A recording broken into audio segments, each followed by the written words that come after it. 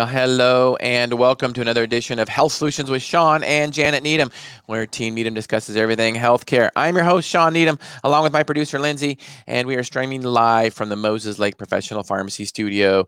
And today we have Dr. T on. She is a podiatrist, and she's in Southern California. I'm going to let her explain a little bit about what a podiatrist does and is, because a lot of us might not know. So without further ado, Dr. T, welcome to our show.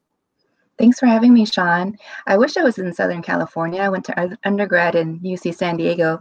I'm actually in Central California in Santa Cruz County, just a little south of the Bay Area, which is where I grew up from. Awesome. Well, thank you for clearing that up. It's difficult for me to understand where the dividing line is for Central and Southern. I got to think you're really close to that dividing line because south of San Francisco kind of starts Southern. Is that correct? Central. Well, it's Central Coast, yeah, but we're still considered Northern California, so we're not quite the dividing line yet. So is Santa Cruz above San Francisco? San Francisco is north of us, and then there's San Jose, the Bay Area, the tech industry, and then south of that, just a little south is Santa Cruz. Further south is Monterey, further south is Santa Barbara, then we hit down to LA and OC. I see. Well, thank you for the geography lesson. I'll try to remember that.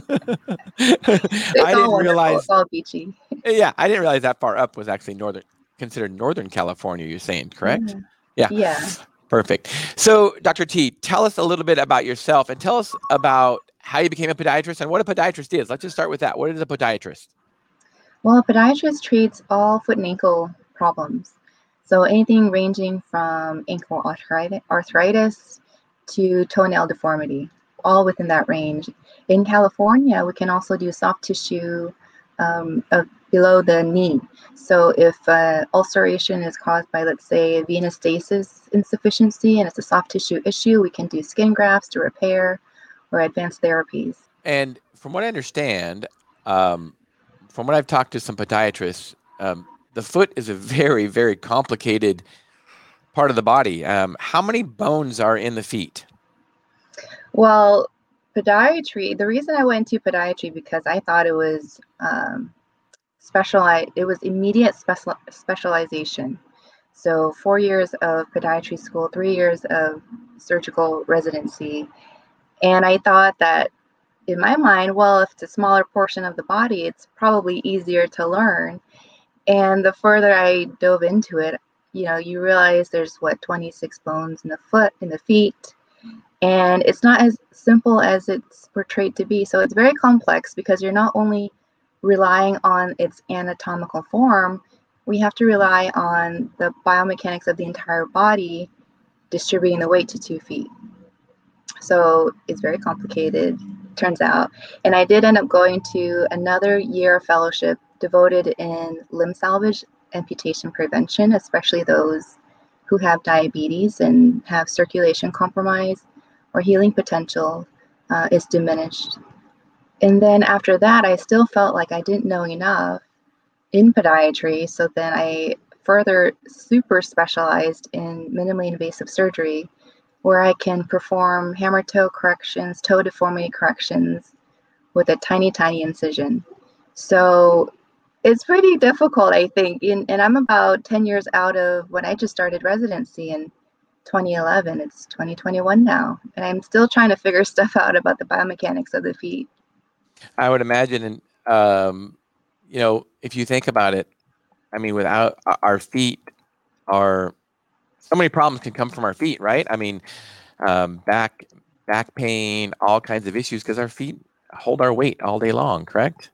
It's the least appreciated body part because I think, for one thing, it's the furthest away from our eyes. If we don't see it like your face or your hands, it's not really valued until something goes wrong.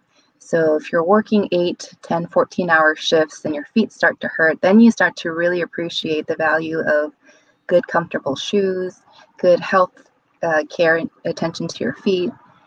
It's really only when you have diseases when you start appreciating good health. So tell me a little bit about your practice is a little bit different. You've been in practice about 10 years, you say now. Just recently, I believe, you can tell us the history. You opened your own practice and you decided to get out of the insurance model, correct? Yeah, so my entire training was based in academics. So I thought I was going to go into academics, do research, do some contribution in that arena. And then reality came in and said that's not the venue for you. So I went into private practice, and the majority of the private practices I was experiencing was insurance based. So I didn't think there was another way for podiatry to practice. So I started my practice in 2018 solo after trying a couple of different scenarios. And trying to get credentialed with the insurance panel should have been the first key sign to say that this really isn't the right way to do medicine. Getting credentialed in itself can take months if you do it correctly, and it can drag on for years if it's done incorrectly. So there's a lot of regulations within just credentialing to really understand. I think most of my contracts were 40 pages plus, and trying to just understand that from a layperson's point of view.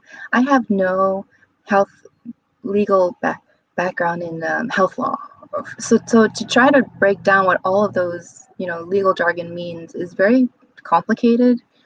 And I think a lot of us are just kind of guilty of just signing where the dotted line is and assuming it's going to be right for the physician and for the patient, because we want to assume it's the right thing for the patient, which is why we signed on in the first place. But it's not until you get knee deep and you realize, there's delays in access to care. There are regulations you need to follow. There are new billing compliance that you have to understand in order to get paid. And you don't necessarily get paid on the day of service. That could look like 90 days from now. That can look like 100 days from now. But my bills are on a monthly cycle. I have to pay those bills. I have to pay my overhead. And that system just wasn't working out for me.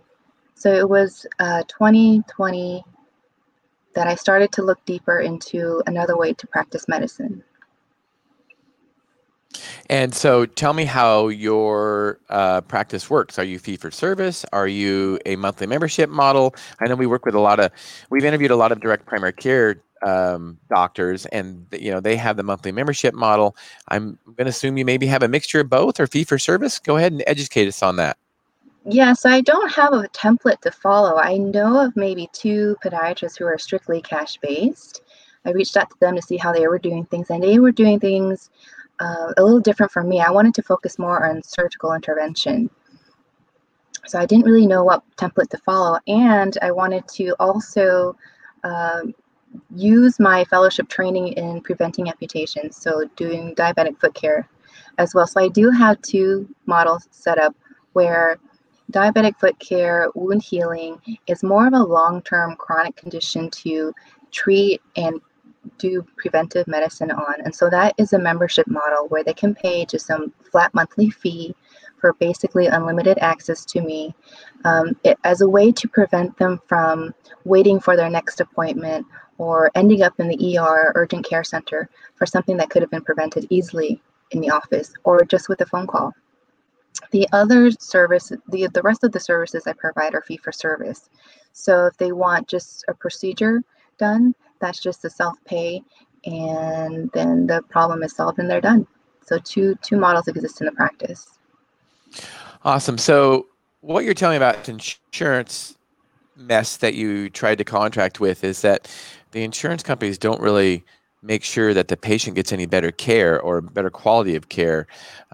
In fact, you could argue that you said care was delayed. So when insurance is involved, you're saying that care isn't as good. Is that correct? I want to be really cautious how I talk about insurance companies because I know health insurance is valuable. I delivered my daughter at a hospital. Those fees are very expensive. So there is a place for health insurance. I don't think it needs to be in more of the private clinic services where we're focused on preventive care. So with that in mind, the insurances that I was dealing with, number one, they weren't paying my fees. It was always a percentage. So already they diminished my value in the care that I provide. Number two, the HMO or health maintenance providers, they require a certain pathway to get healthcare. So if a patient wanted to see a specialist, they had to go through their primary doctor. Their primary doctor has to agree that a specialist is even needed, and then they're able to make that referral. That process I've seen can be as little as 2 weeks before they get access to a specialist, out to 3 months. So if we're relying on the middle person to give access to the patient, that's a delay in care in itself. Other things that are very common, just getting an MRI for diagnosing pathology. That requires prior authorization. That requires knowing what CPT code to use. That requires knowing what facility works for the patient at that time. And if they move or they have a change in their primary doctor, we have to restart that process all over again just to get a diagnosis. Wow. And now, so when they access you, you can probably get them in same day, correct? If insurance isn't I involved. do. I do the best I can to accommodate patients immediately. So they can call my office right away. Let's say they have an ingrown toenail that's grossly infected. They can come in immediately, and I fit them in during my breaks or in between patients. And once in a while, we have patients that cancel, so a slot opens up for them. So I always encourage patients to call right away, and we'll fit them in right away. And you are probably of the belief that this actually offers that is very affordable, and many times your service is less expensive than if they went through insurance. Is that correct? Correct. Sometimes they don't know their insurance plan that they picked, so they don't know what deductible they need to meet. They don't know what their copay is for a specialist, which is often different from a primary doctor. And they don't know what the things that I may recommend is going to cost them until they go through their insurance, until they go through their pharmacy and they run their benefits. So all of that can be frustrating, and it's a barrier to getting access where at the end of the day, the patient may just decide to do self-care, buy some over-the-counter product that they may have Googled or looked on YouTube for, and they're missing that access to expert care that can save them a lot of money and trouble in between. Well, I know one thing I think we talk about in healthcare quite often is, and I'd like to hear your opinion, is, lack of transparency. Many times when you go in, if you have insurance, you go into a hospital or you go into a doctor's office, you have no idea what it's going to cost. So, lack of transparency. And many times, months later, you get a bill that's completely out of left field and it was kind of a surprise. So, what you're doing is Mhm. completely opposite of that. No surprises and transparency up front. Can you explain that? Yeah, it's been a personal experience of mine where I go in to see a doctor, not knowing exactly what the fees are going to range. Is it going to be $50? Is it going to be $5,000? I have no clue, but the care is needed. So I go in, and 6 months later, I get a bill. Actually, I got a bill 9 months later after taking my daughter to a pediatrician. And then I look at the price tag and I'm sticker shocked. I had no ability to choose. So I couldn't even say, well, let me doctor shop around and see if it's within my budget. There was no freedom for that. I felt so constricted with the insurance plan that I had, and that was the only option that was provided. I felt hijacked. And at the end of the day, it's the insurances don't have a face. It's the doctor that we interact with that we take our frustrations out. So I can see that as a patient, and I understand that as a doctor as well.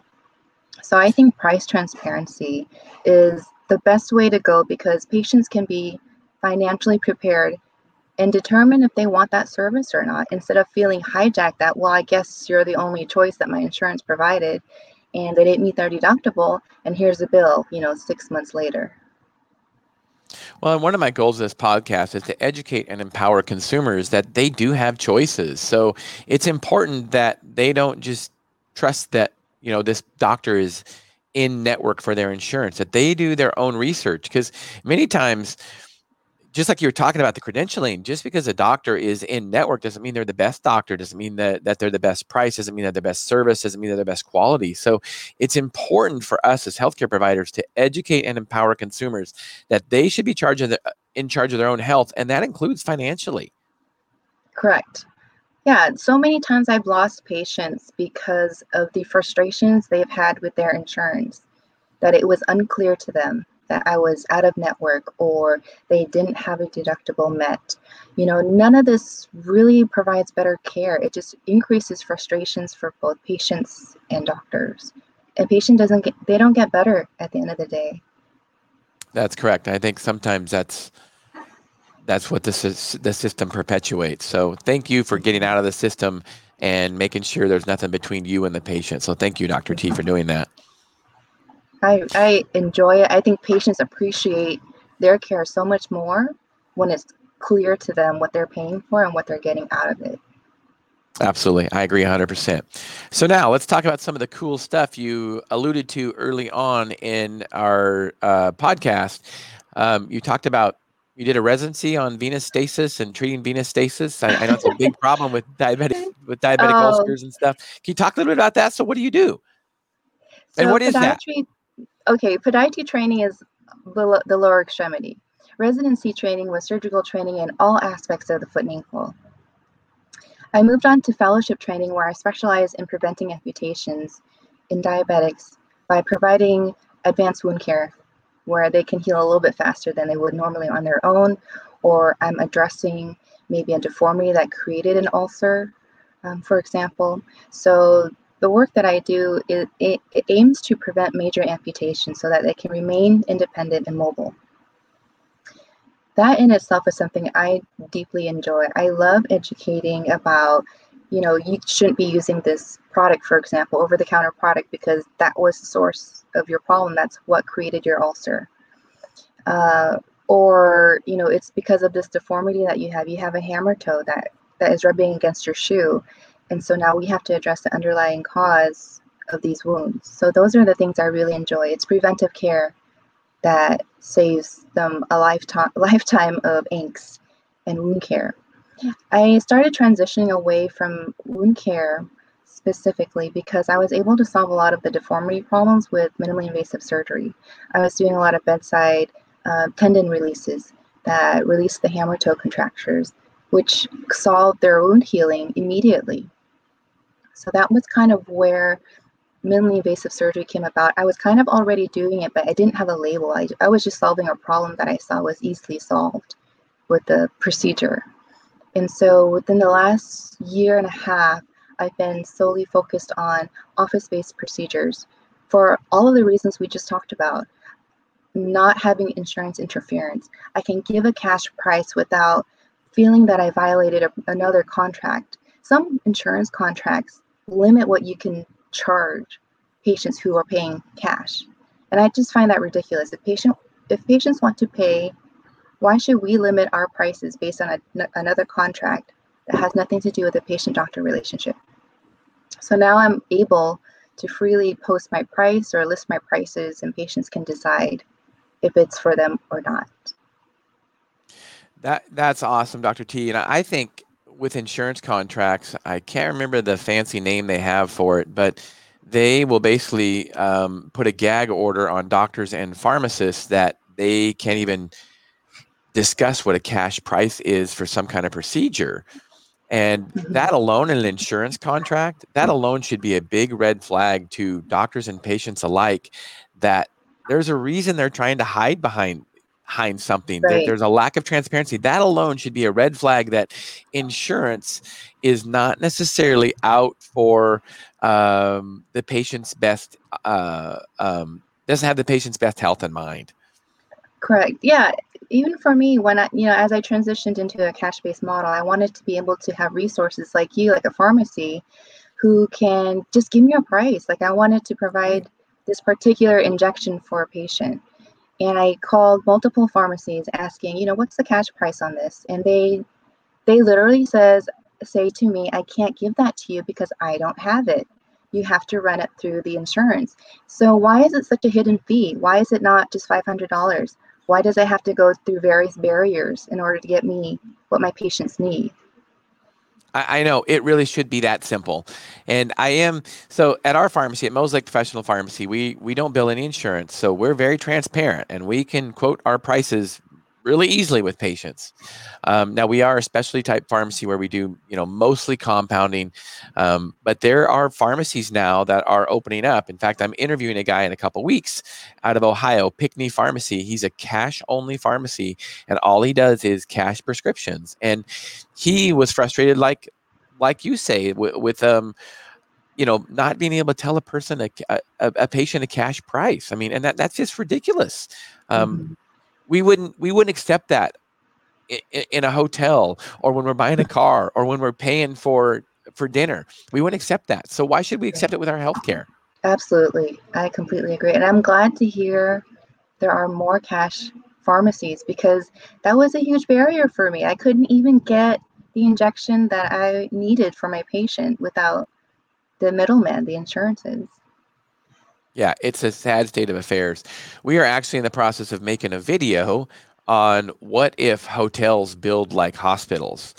And it's basically, imagine if you checked into a hotel and they didn't know what the price was going to be. Mhm. And imagine, like you were talking about, your pediatrician sending you a bill 9 months later. We wouldn't accept that at a hotel. Why Right. should we accept it with healthcare? So stay tuned for a video that we're making, that has a lot of truth and a little bit of sarcasm in it. Because I really want to get the message out there that, patients should be in charge of their own health, and that includes financially. And that's the only thing that's going to fix it. It has to come from the bottom up, from grassroots up. It's not going to Mhm. come from the top. We cannot look at government to solve this problem. We as healthcare providers have to work with patients to solve the problem. And what you are doing, Dr. T, is a perfect example of that. So what are some other cool things that you do in office, other cool procedures? I think that's the coolest thing.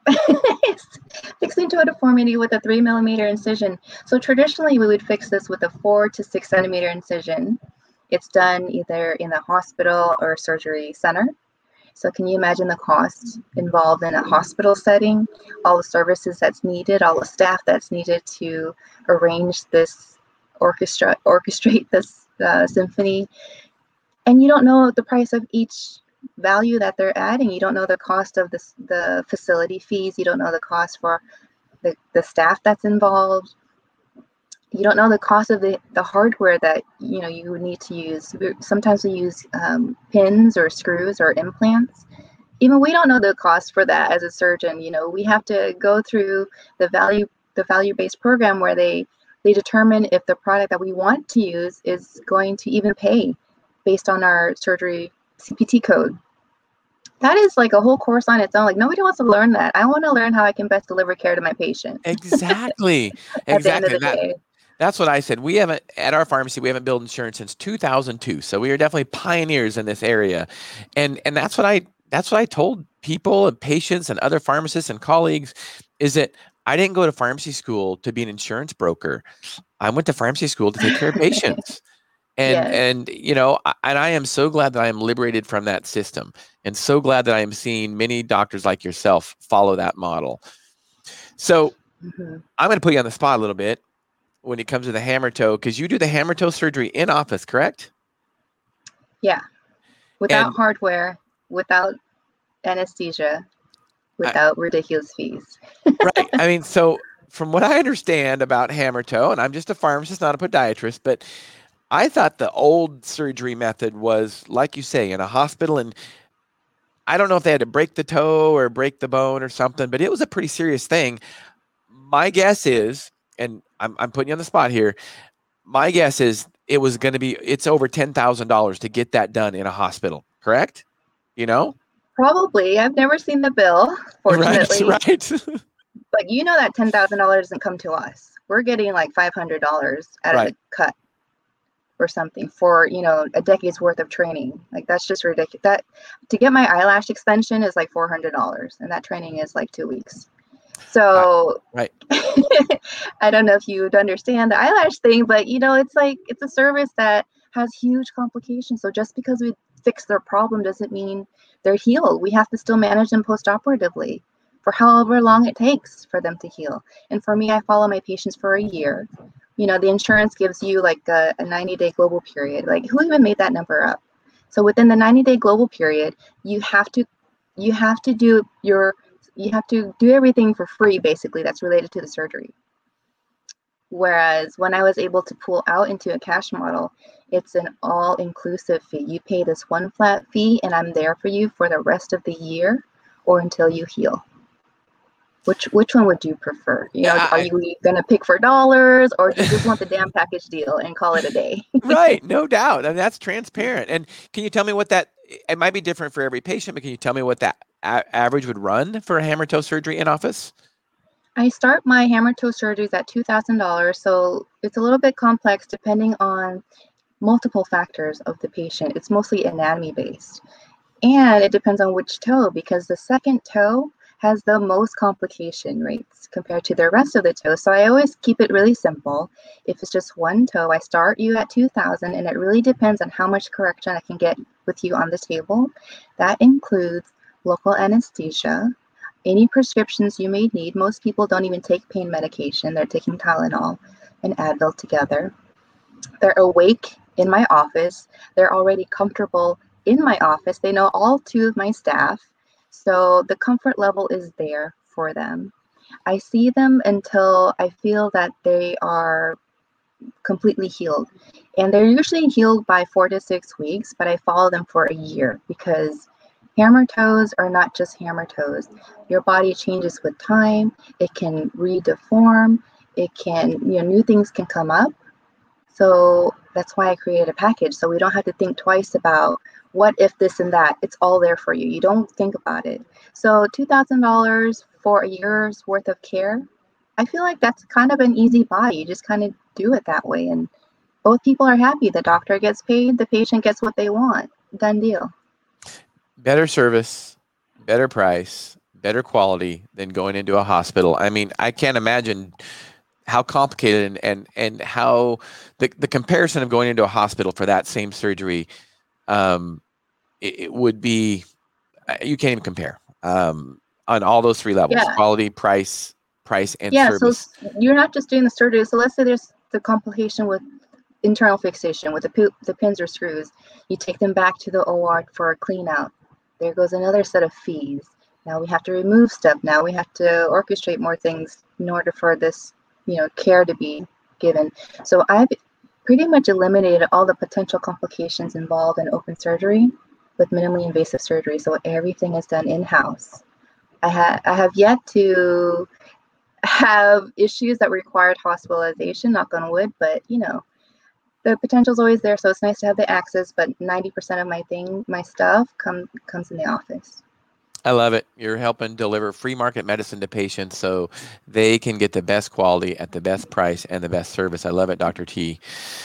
So as we're winding this podcast up, Dr. T, so what do you have a passion for? What drives you? I think you've made it pretty clear over the last half hour, but go ahead and tell us. I love giving patients a better solution. I'm never okay with this is just how we've always done it. Just like this is how we've always been paid by insurances. This is how we've always fixed toes with screws and pins. I've just always known that there was something better, because with surgery, there's always a complication. So how do we minimize those complications? And I think this is the way.